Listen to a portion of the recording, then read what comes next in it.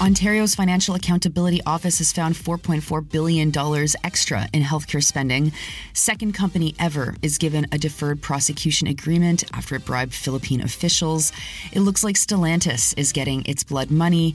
Ukraine's Minister of Defense pleads for weapons directly to Canada's arms industry lobby group.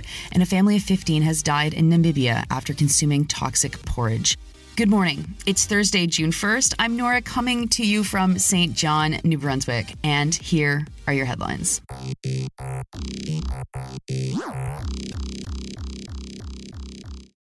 Ontario's Financial Accountability Office has found that there is $4.4 billion more than what Ontario has said it needs to fund the healthcare system. The review of expenditures looks at spending over 3 years, and the extra $4.4 billion comes from the extra $15.2 billion that the Ford government added to the budget in 2023 for healthcare. The government had estimated that it would have a $10 billion shortfall. So, I guess, good work, Financial Accountability Office. The article written by Catherine DeClercq is a bit strange. It focuses on the need to increase spending because of, quote, higher than expected wage settlements, unquote. There's a comment about how it could be also spent on more wages, new programs, or, quote unquote, addressed other spending pressures. But that if the money isn't spent, it would just go to the province's debt. The reason why I find it so strange is because it writes as if this is kind of like bad news to have to spend it on more wages for the workers in the sector who had higher than what was expected by the government, which were low expectations, wage settlements. Where the article gets particularly weird is with Bill 124. That's the bill that tried to limit public sector workers' wages to just 1% increases and sidestepped collective bargaining. The bill is currently before the courts, and the way that DeClercq has written the article, it sounds like it's a bad thing if the government was forced to spend some of that extra $4.4 billion on higher wages. Because the court is adjudicating the legislation right now, it very well could be the case that an additional, quote-unquote, $2.7 billion of this extra money might be spent on wages, which is a funny way to make it sound bad, that they found extra money, and good news, they might have extra expenses in the form of higher wages. Below all of this is a section about the increased private spending that Ontario has designated for healthcare. The province has promised to spend $200 million to expand community surgical and diagnostic centres. Of that, $62 million is going to private clinics. That is an increase of 106% in spending over the last year. That, in my mind, is a far bigger story than the fact that they might have to spend more money on wages because they sidestepped collective bargaining and unfairly imposed a contract of 1% increases across the public sector. To oversee these private clinics, DeClercq reports that the government will also expand bureaucracy by creating quote-unquote expert organizations to ensure that quality and safety standards are met. One wonders who will profit off of all these committees. Of course, if you're serving on these committees, you'll probably get at least a stipend, or maybe you'll be able to use it to parlay yourself into higher, more important medical positions within the province. It creates a whole new level of bureaucracy to reinforce the class structure. Importantly, though, Ontarians won't be paying out of pocket at these clinics, making the privatization by stealth more difficult to organize around because average people might not even notice that they're at a private clinic. Next to Quebec, where Ultra Electronics Forensic Technology Incorporated has just received a deferred prosecution agreement over bribing Philippine officials. They sell ballistic identification technology to police forces. You might remember that a deferred prosecution agreement with SNC-Lavalin over their corruption charges was at the heart of the struggle between Jody Wilson-Raybould and Justin Trudeau. Deferred prosecution agreements were added to the criminal code in 2018, quote, to address corporate wrongdoing. With a deferred prosecution agreement, a company is not prosecuted in Canada for corruption crimes.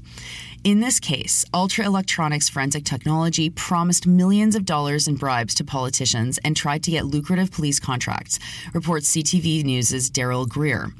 Here's what the deferred prosecution agreement entails, says CTV News. Quote, the latest agreement requires the Montreal firm to pay about $10.5 million, cooperate with investigations, report to prosecutors about implementing the agreement, and abide by anti-bribery and corruption program overseen by an external auditor hired at the firm's expense, unquote. So, for a bunch of money and the promise to not break the law, they get to avoid prosecution. The company says that they have significantly improved their internal processes, and no one who was with the company 5 years ago who did the corruption is still with the company today. The charges were laid back in September 2022. The RCMP charged Ultra Electronics Forensic Technology with fraud and bribery under the Corruption of Foreign Public Officials Act. Robert Walsh, Philip Timothy Heaney, René Belanger, and Michael McLean are still facing charges, as individuals cannot have deferred prosecution agreements. Those are only for corporations. The bribery scheme was to secure $17 million in contracts, and it happened from 2006 until 2018. Commission payments that were bribes totaled more than $4 million. There's more news this morning from the Canada is 3 corporations in a trenchcoat department. News broke yesterday that Justin Trudeau and Doug Ford have reached a tentative deal that could be, quote, worth $13 billion in subsidies, unquote, with Stellantis to keep the EV battery plant in Windsor. The deal was leaked through anonymous sources.